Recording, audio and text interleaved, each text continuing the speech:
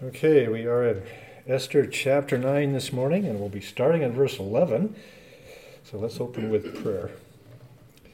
Father God, we thank you for your word. We thank you for the things we can learn about you from your word, and especially as we've gone through this story about your love and care for your people and how you work even when it's not obvious, Lord. You're there working at all times to take care of those you love.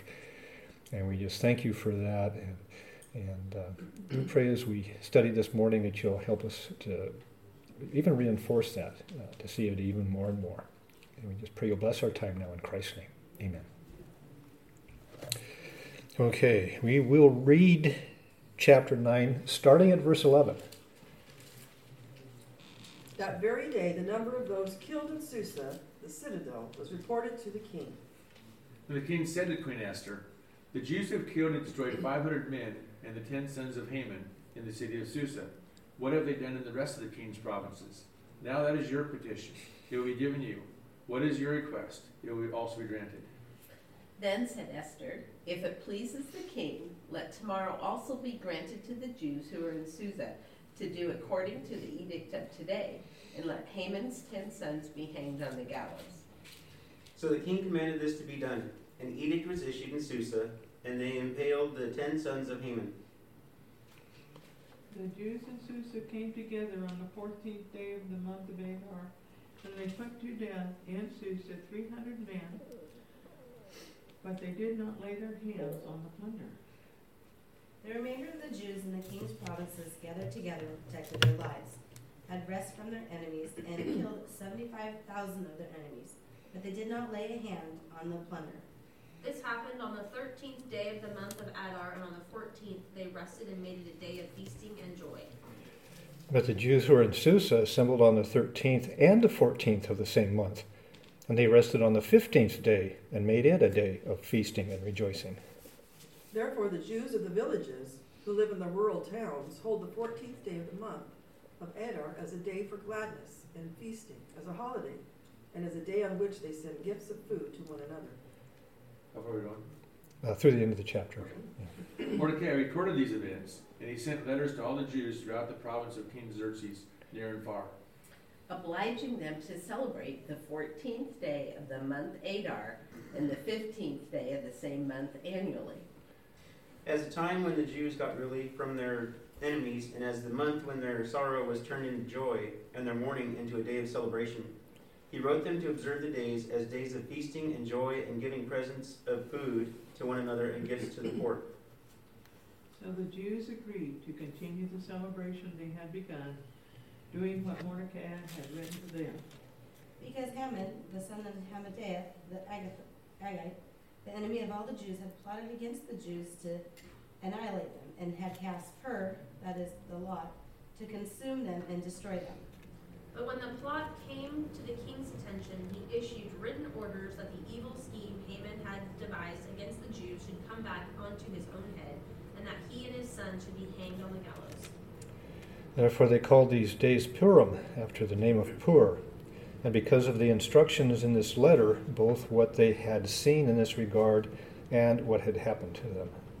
The Jews firmly obligated themselves and their offspring and all who joined them, that without fail they would keep these 2 days according to what was written and at the time appointed every year.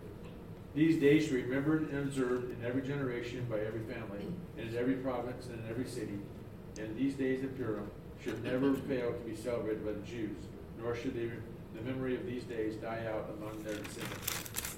Then Queen Esther, daughter of Abihail, with Mordecai the Jew, wrote with full authority to confirm this second letter about Purim. And Mordecai sent letters to all the Jews in the 127 province of Xerxes' kingdom, words of goodwill and assurance. To establish these days of Purim at their designated times, as Mordecai and the Jew and Queen Esther had decreed for them, and as they had established for themselves and their descendants in regard to their times of fasting, lamentation. So the decree of Esther confirmed these matters of Purim, and it was written in the book. Okay. So last week we finished up chapter 8, and so Mordecai had sent out this edict that allowed the Jews to kill their enemies on this 13th day of the 12th month. And then we saw that he was raised up into second in authority in the kingdom. And so he was given a great deal of power and authority. And we saw that as a result of this, the Jews are rejoicing, the city of Susa was rejoicing, and they now had someone in office that was good and they could trust, and Haman was gone. And then we had this 8-month gap between chapters 8 and chapters 9 until we came to the 12th month. And then we see that the Jews began to attack their enemies. We also saw that the rulers, the governors, the princes, all helped the Jews. They had basically the two competing edicts: Haman's edict to exterminate the Jews, Mordecai's edict to allow the Jews to defend themselves. Well, Haman was gone, so if they ignored his edict, nothing was going to happen to them. Mordecai was extremely powerful, so they knew politically they'd better side with Mordecai, and so they did support this. And then we saw in Susa, they killed 500, and they killed the 10 sons of Haman. And that brings us up to verse 11. So looking at 11 and 12, it says, "On that day the number of those killed in Susa, the capital, was reported to the king. And the king said to Queen Esther, 'The Jews have killed and destroyed 500 men and the 10 sons of Haman in Susa, the capital. What then have they done in the rest of the provinces? Now, what is your petition? It shall even be granted you. And what is your further request? It shall also be done.'" So here we see the summation: 500 of the Jews' enemies in Susa, the capital city, had been killed. And also they had killed the 10 sons of Haman. And so then Ahasuerus says, well, what have they done in the rest of the provinces? It almost sounds like he's surprised by this large number. And kind of looking at this, I say, is he shocked that so many were killed? Or is he excited for the Jews that they were so successful? Well, is this really what they were supposed to do? Because it sounds like they were supposed to be able to defend themselves and avenge that what took place. Yeah. But these are like first strike. It's... Yeah, that's like a one-day, yeah. I mean, you don't like me, so I'm going to take you out. Yeah. Well, and I wondered too if it was a rhetorical question, because how would he not know how many people? I mean, he's got, I'm sure, runners and. Well, at this time they don't know yet, because this is day one, and it's a huge kingdom. It takes like a week or so. I think was the fastest. Get a message. Yeah, it was almost like the Get to the So how would she know? Pony Express that so they how would. would she know if he doesn't know? Is my question. Like, how is he like? Oh, so how?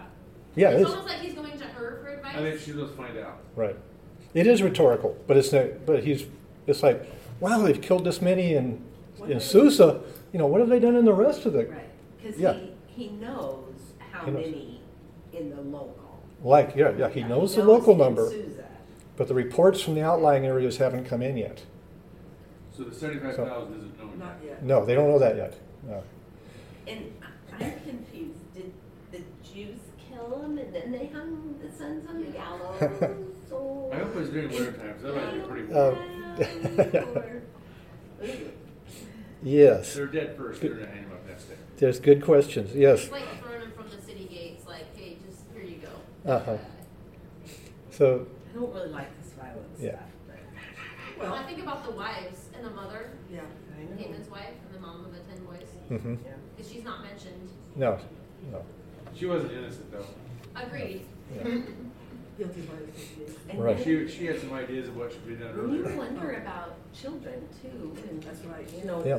who supports them. And Well, you look at Haman's original edict was to wipe out the Jews, including all the women and children. Mordecai's edict was, no, you just take out the men who are persecuting you. Yeah. right. So how is this right Right. killing ones that haven't persecuted yet? Well, Well, says if you are, you didn't kill the ones that persecute you, but they went after those who had desires against them, then it's like the same thing to me. Well, how do you know that it was a first strike doing Joseph? Well, it was saying on that, there in chapter, or where was it? It just says Yep. the Jews had killed and destroyed 500 men. That doesn't mean that On they 5, the destroyed. Jews Yeah. struck down all their enemies with the sword, killing and destroying them. And they did what they pleased to those who hated them. Oh, yeah, that's kind of, It's not like they defended themselves. That's, Yeah. I don't know, I just, it seems like there's like. Well, as we go, there only one answer. as we go through this, some of the things Come, yeah. they kind of lean one way or the other, because that was the question I had about the king was he shocked that so many of his subjects had been killed, or was he excited on behalf of Esther and the Jews that they had been so successful at destroying their enemies? I think there's a third Yes. option, and I think Okay. the next two questions where he says, now what is your petition? It will be given you. I think he sees sort of the awe and power of God. So I Yeah. think there's a little bit of fear in him where he's like, wait, how many have been destroyed? What is Yeah. it that you want now? Like, sort of like, I see the light, this Yeah. is, you have power. That's Yes. how I interpret those next two questions off the Right. first two. Yeah, what's your petition? It'll be granted. What's Yeah. your request? What's next? He's- What's next? And it's He- not really Esther and Mordecai's power. He's getting a glimpse of God. Yes. Yeah, that's what I'm saying, yeah. Right. Yeah. But he actually, it sounds like he's encouraging Esther to ask for more. What it's not like she's not coming to him and begging like she did early in chapter 8, crying and weeping. No. Now he's asking her, okay, what else can we do? We can do more. What do you want? And so we see that in verses 13 through 15, we see what she asked for. And then said Esther, if it pleases the king, let tomorrow also be granted to the Jews who are in Susa to do according to the edict of today, and let Haman's 10 sons be hanged on the gallows. So the king commanded that it should be done so, and an edict was issued in Susa, and Haman's 10 sons were hanged. And the Jews who were in Susa assembled also on the 14th day of the month Adar, and killed 300 men in Susa, but they did not lay their hands on the plunder. So she asked for more. Now, is Esther really that bloodthirsty here? We want to kill more.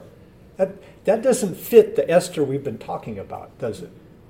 Because she was always very submissive, very humble, very pleasing. Everybody liked her. Now she's saying, let's go kill more. I think what Make sure we just finish off what didn't get killed today. Let's do it again tomorrow. it doesn't say this, but I have a pretty good idea that she consulted with Mordecai, and Mordecai knew the situation. He knew how many enemies were out there in Susa. She was probably a teenager when she was made queen, and she's been in the harem ever since. She doesn't know what happens out on the streets of the city. Mordecai probably does. And the request is just for Susa, right? Yeah. Just Susa, yeah. So that's the first request. Extend the time for the Jews to kill their enemies. Give us another day to kill the rest of their enemies that I'm guessing Mordecai knows about in Susa. And the reason it was limited to Susa is because They didn't want to take the time to spread out and yes, spread the word. they didn't have time to let anybody know. Maybe there were some suburbs around Susa that they could get the message to, but it couldn't go any further than that in one day. Because they finished the day, okay, they had a few hours they probably had trouble telling everybody in Susa what was going on, let alone outside. It's just a communication issue. Yeah, but that way their enemies would still be hiding the next day. Yeah. And then, So they probably hide the first day. Because they saw it, yeah. yeah, and I'm guessing, again, Mordecai knew who the problem people were in Susa, but he may not have known anything about outside the capital city. So it's just localized. It applies just to Susa. And then secondly, hang the 10 sons of Haman. Now in verses 7 through 10, they had already been killed.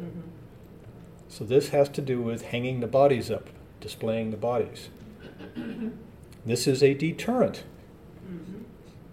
Back in the old days, hangings were public. Well, like it says in my version, impaling. So. Yeah, impaling. Hang the bodies up. It's a deterrent. That's, Roman crucifixion was that. They'd hang the bodies on the crucifix and they'd leave them there. So everybody who went by could see, this is what happens to those who defy the Roman Empire. I believe when King Saul was killed, that the Philistines took their bodies and hung them on the outside walls of their city. And then there was a group of Jews who went at night and got the bodies and gave them proper burial. So this displaying of the bodies was not uncommon at all. Yeah, like in the Roman, when they put down the slavery bone, it was hundreds of miles that they crucified people, the slaves along the road. Yeah. And that would be a deterrent. It's not a stench. Yeah, there would be. So, anyways, the king commanded that it should be done, and they hanged the 10 sons of Haman. And so the Jews who had been killing their enemies, they reassembled on the 14th day, and they went out to complete the job. And they killed another 300 men in Susa. So that's a total of 800 that they killed in the capital city. Well, So the only problem commanded, is, is that different than the law that was written? There's a couple places where it talks about letters being sent out versus edicts, and I think at least the edicts and the letters sound like they're the same thing. They're used kind of in opposition to each other. yeah, because everybody that was told to attack the Jews was only given 1 day. Jews were given 2 days to, at least in Susa, to defend themselves. Right, they got an extra day in Susa. So, and again, we've already talked, end of verse 15, they did not lay their hands on the plunder. We've talked about that already. They were not doing it for the wealth. They were doing it to kill their enemies, and that's it. Okay, looking at verse 16, we'll see how successful they were. So now the rest of the Jews who were in the king's provinces assembled to defend their lives and rid themselves of their enemies, and kill 75,000 of those who hated them. But they did not lay their hands on the plunder. So this is a report has come in now from the rest of the provinces. And I think this verse makes it pretty clear they did not just act in self-defense. It tells us, they could defend themselves and rid themselves of their enemies. So I think they knew who it was who had been persecuting them. They may not have been killed by these enemies, but the enemies were persecuting them. And so they got rid of them, of those that hated them. Now it gives the total number of dead here is 75,000. That's a lot. And so there's a lot of discussion in the commentaries about, is this number really accurate? Well, it's a big province. Well, It's a that's big what I kingdom, wonder yeah. What the civilization is. We Yeah. hear these earthquake numbers out of Syria, and I'm like, Uh-huh. how many is that? Yeah, I Then think you've got a lot. all these who are without homes. Right. But in reading these different commentaries, the Septuagint, which is the Greek translation from about 300 BC, it gives a number as 15,000. And you read the Jewish Targums, they say 10,107. Wow. So those both give you smaller numbers. But if you look at just about all the different English translations that I found, they all say 75,000. So that's what the Hebrew says. What does Josephus say? I don't know what Josephus says. So I'm thinking, okay, let's evaluate this number. The bloodiest day of the American Civil War was in Antietam. 23,000 casualties. Now, casualties include wounded. So how many people actually died at Antietam? Good question. It was a little under 3,700. Not American that, casualties in Vietnam War, 55,000 Mhm. in total. yeah, Total. 50, yeah, over years. Years of war. Yeah. One day. So, when you think 800 killed in Susa, that's roughly 1% of the total. And it's kind of like, I can see where people wonder about this number. One of the other things that mentioned, an explanation, is that the word translated 1,000 can also be translated as family or clan. So they actually eliminated 75 clans of enemies. And Future generations. well, anyways, I went in my software. You can do a concordance based on the Hebrew word here. Everywhere in the scripture it's translated as 1,000, not as family, not as clan, but as 1,000. So I think this actually says 75,000. So let's look at some other places in Scripture where we've got a lot of people being killed and see if this number even fits. Let's look at Judges chapter 12.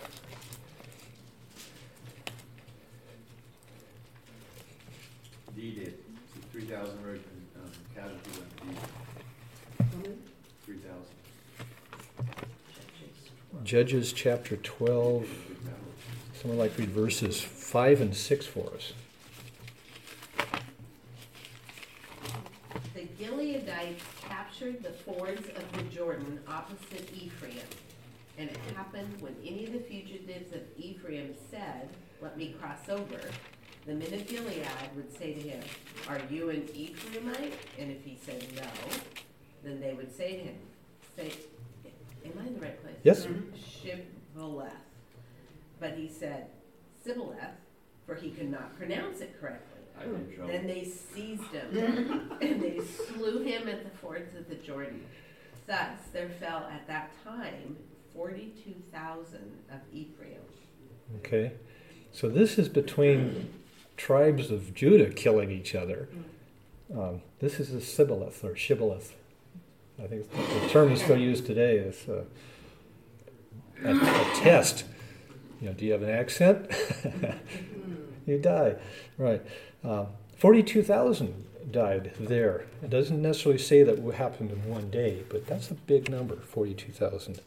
You hope the judge has a good ear. Pardon? You hope the judge there has a good ear. Yeah. Can hear the words properly. Okay, let's look at 1 Kings chapter 20. 1 Kings 12, 1 Kings chapter 20 20. and verse 29. For 7 days they camped opposite each other, and on the seventh day the battle was joined. The Israelites inflicted 100,000 casualties on the Aramean foot soldiers in one day. So there's 100,000 in one day. So this was in one battle, in one location in Israel.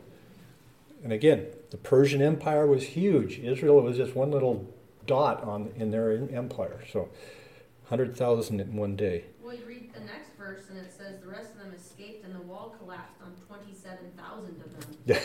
So, I mean, that was just a wall. Yeah, there's a lot of big numbers here. Even the walls are fighting against them. Let's look at a couple more. 1 Chronicles chapter 21.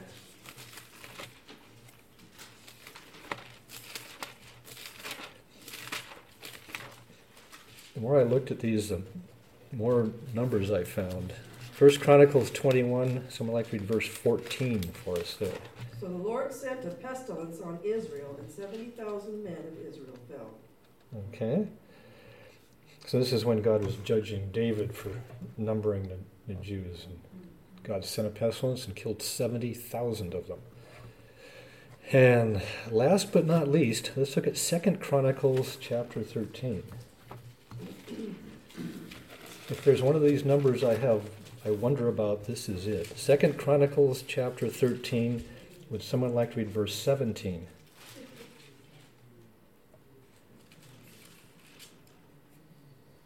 Ahijah and his people struck them with a great slaughter. So 500,000 choice men of Israel fell slain. 500,000 lost. Man, Those are huge I numbers. can't imagine. I mean, Like Michael What- said, what do you even do? you didn't get numbers like that in Japan when we dropped atom bombs on cities. Mm. Those huge numbers.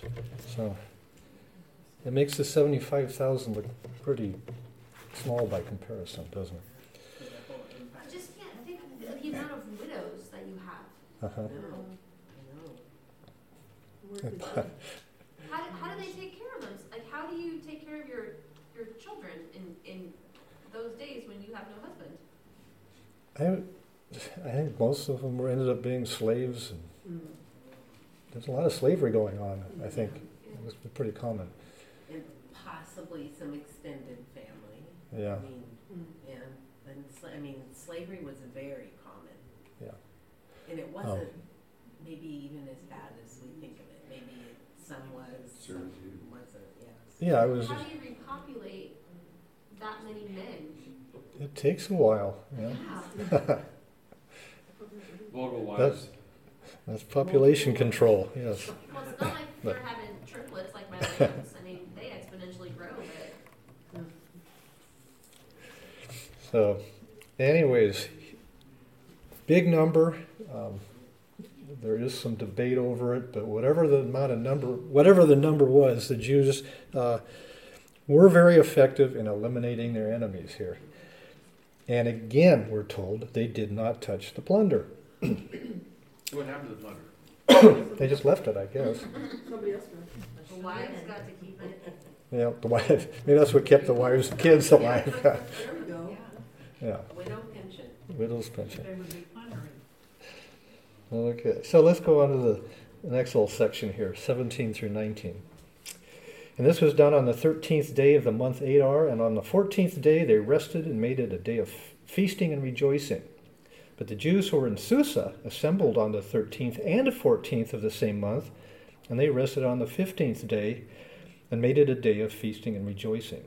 Therefore the Jews of the rural areas who live in the rural towns make the 14th day of the month Adar a holiday for rejoicing and feasting and sending portions of food to one another. So the rest of this chapter basically deals with how they celebrate this event. So again, they're telling us outside Susa, they finished killing their enemies on the 13th. So 14th, they had celebration. They feasted, had great joy. It sounds kind of hard-hearted to Yeah. celebrate. Rejoice in someone's. Yeah, rejoice over killing so many of your enemies, but I think that might, The rejoicing in freedom. yeah, it might give us an idea of just how badly they had been persecuted and treated by their enemies. Well, and they had that edict hanging over their Yeah. head for Right. a long time, and that edict was going to take everybody. Right, Right. You know, it wasn't right. just men. And it wasn't, and the thing is, that would never happen again because they had gotten rid of their enemies. It wasn't like they just said, okay, don't do it this time, but who knows, maybe next year it might come up again, or yeah. But they were Is Purim celebrated now? What day, what month is it now for the Jewish culture? March 6th, Coming up. Yeah. Yep. or the evening of March 6th and then March 7th. So. Okay, so outside the city, they celebrated on the 14th in Susa. Since they continued to kill their enemies on the 14th, they celebrated on the 15th. And we'll see that a few times as we go through this. So this explains why the rural towns, those outside the city, celebrate on the 14th, in Susa on the 15th. I did go, you were asking about do they still celebrate it, so I go online and do some research. Another name for Susa is Shusha with a SH. And you can look up Shushan Purim. That's celebrated in Jerusalem on the 15th, whereas regular Purim is celebrated on the 14th. So even though Jerusalem was rural at the time, it is now the capital city, and so they celebrate as though it was the capital. So they have 2 days of celebration? So they have a second celebration in Jerusalem. And they still do that, yeah.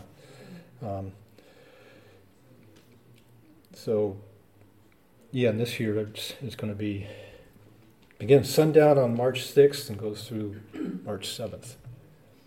So that's their last month.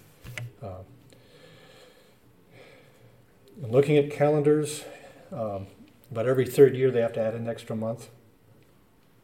So they have 2 Adars. So they celebrate it in the second Adar when they do that. A whole month. They add a whole month. It's a lunar calendar. Right. So Yes, you have to add a whole lunar cycle, 29 and a half days. If you start getting your calendar needs to be moved back. So, it says they gave presents to each other. This makes it sound a little bit like Christmas.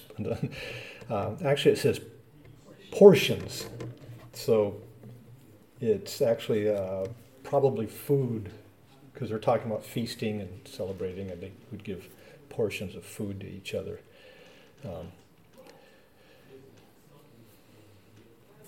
plate of cookies, jar of salsa, Yeah. pound of coffee. Yeah, there you go. Yes. So they're celebrating the death of their enemies. There's a strangely similar story in Revelation chapter 11. Let's turn there. Chapter 1. 11. Okay. Revelation chapter 11.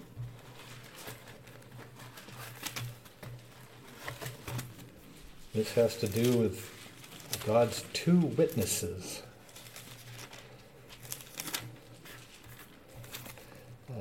Someone would like to read verses 7 through 11. Revelation 11, 7 through 11.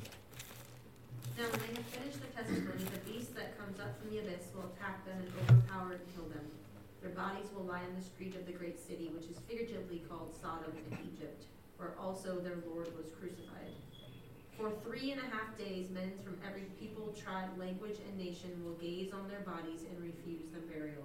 The inhabitants of the earth will gloat over them and will celebrate by sending each other gifts, because these 2 prophets had tormented those who live on the earth. But after the 3.5 days, a breath of life from God entered them, and they stood on their feet, and terror struck those who saw them. Wow, yeah. Okay? They killed their enemies and they left them out there on display, yeah. And the people rejoiced and gave presents to each other. It was a huge celebration. These guys must have really been a nuisance to them. And they were having a great time celebrating, and then they both popped up, and verse 12, God takes them up into heaven. So, again, the celebration of the death of your enemies. Okay, back to Esther, looking at verses 20 through 22. Then Mordecai recorded these events. He sent letters to all the Jews who were in all the provinces of King Ahasuerus, both near and far, obliging them to celebrate the 14th day of the month Adar and the 15th day of the same month annually. Because on those days the Jews rid themselves of their enemies, and it was a month which was turned for them from sorrow into gladness and from mourning into a holiday. And they should make them days of feasting and rejoicing and sending portions of food to one another and gifts to the poor. So we see here Mordecai records this information in the official records. And then he sends out letters to the Jews throughout the land. And I probably included the whole story of why all this happened. Some of the Jews in the provinces may have, okay, we were supposed to be extinguished and now we get to defend ourselves. Why? So he may have sent out more information at this time as to why it all happened.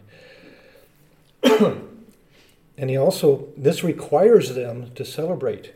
They're obliged to celebrate this annually. So it now becomes an official government holiday here. Says they'd gotten rid of all their enemies. They didn't just defend themselves, they got rid of their enemies. They turned a day of mourning into a day of gladness. And again we see the feasting and rejoicing. And this passage adds at the end, giving gifts to the poor. So that's something we haven't seen before. So that's added onto that. And again, if you go and look up Purim online, that's one of the things they do on the Feast of Purim is they give gifts to the poor. So that's still done.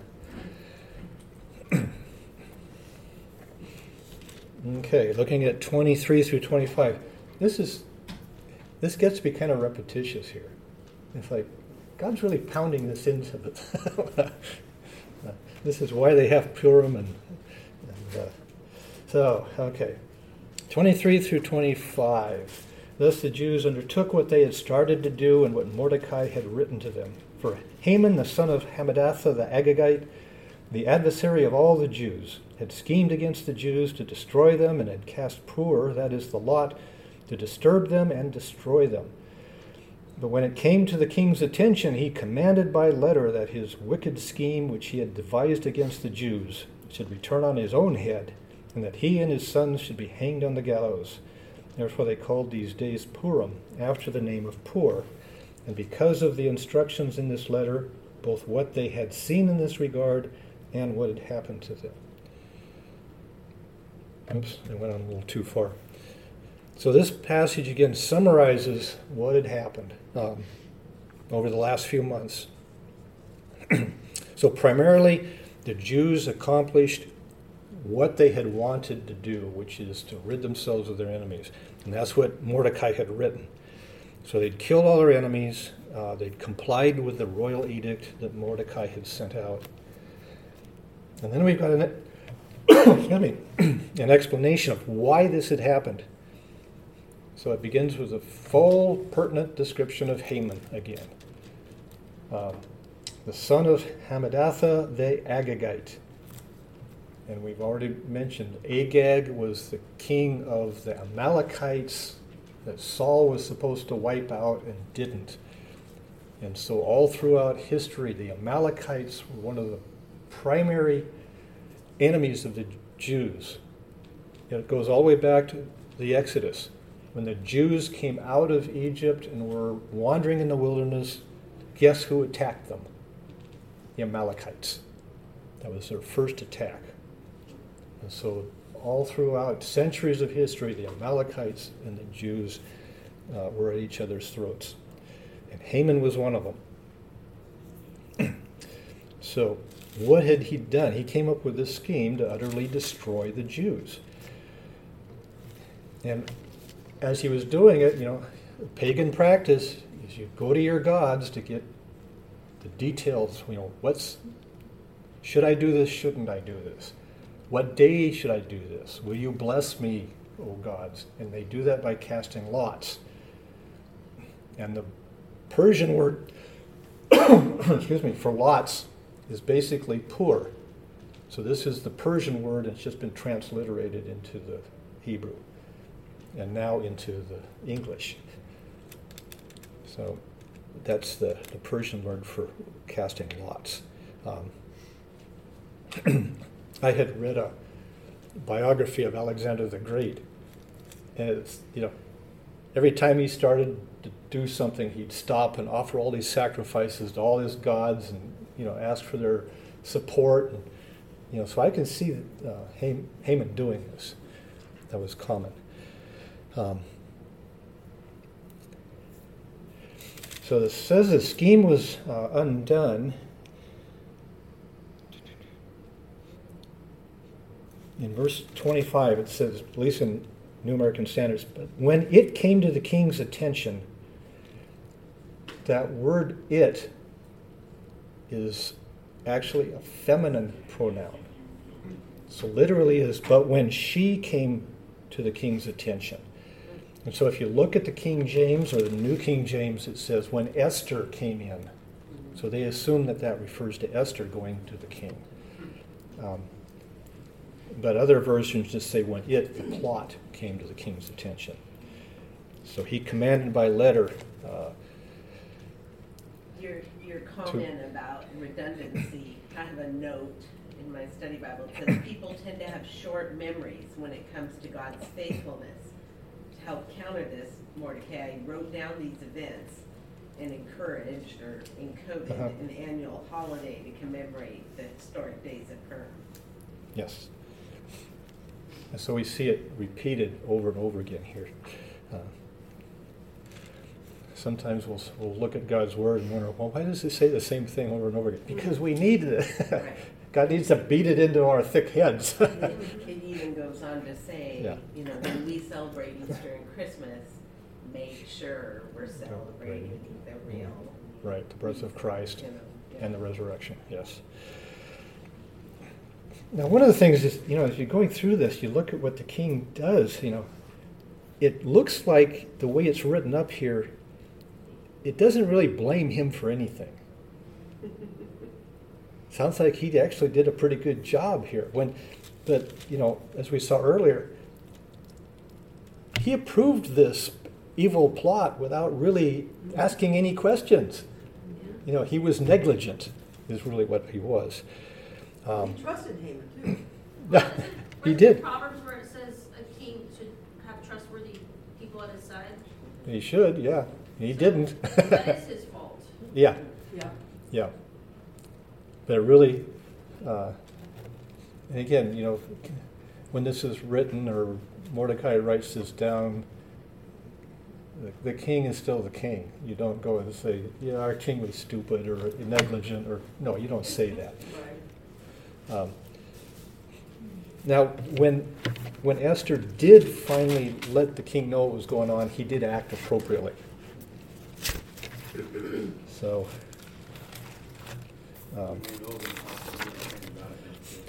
but you look at,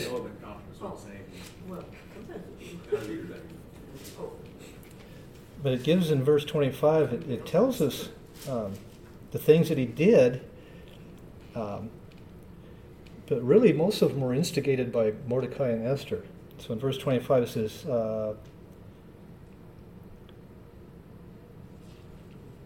the first king issued a letter that turned the tables on the enemies of the Jews. Who wrote the letter? Mordecai. Remember the king said, I've done so much, I can't violate the edict. Here, you take my ring, you go do something, whatever you think is best. But here the king is given credit for that. Secondly, it says he hanged Haman. Well, he did do this, because as soon as he realized that Haman had basically violated his trust, he had him hung. So that was the king's doing. And then that Haman's sons were killed and hanged. Well, the Jews killed Haman's sons because they were enemies, and Esther, again, and Mordecai requested that they be hanged. So the king's given a lot of credit for the good things that really were instigated by Haman and Esther here. Okay, well, that's a good place to break at the end of verse 25, and I think we should be able to finish the book next week. So. Joe, would you like to close in prayer for us this morning? Dear Lord, we thank you for your word. We thank you for the way it speaks to us, the way it spoke to those in the past, and how you protected those, and tell stories of that. And we just thank you that the examples are there laid out for us also. Lord, just pray that we'll be obedient to what you have for us, to end your word, that we'll read and take in and take as first-hand knowledge of you and things you speak to us. Pray we'll be obedient to what you have us to do. Pray for this hour, for the next hour to come. In your precious name we pray.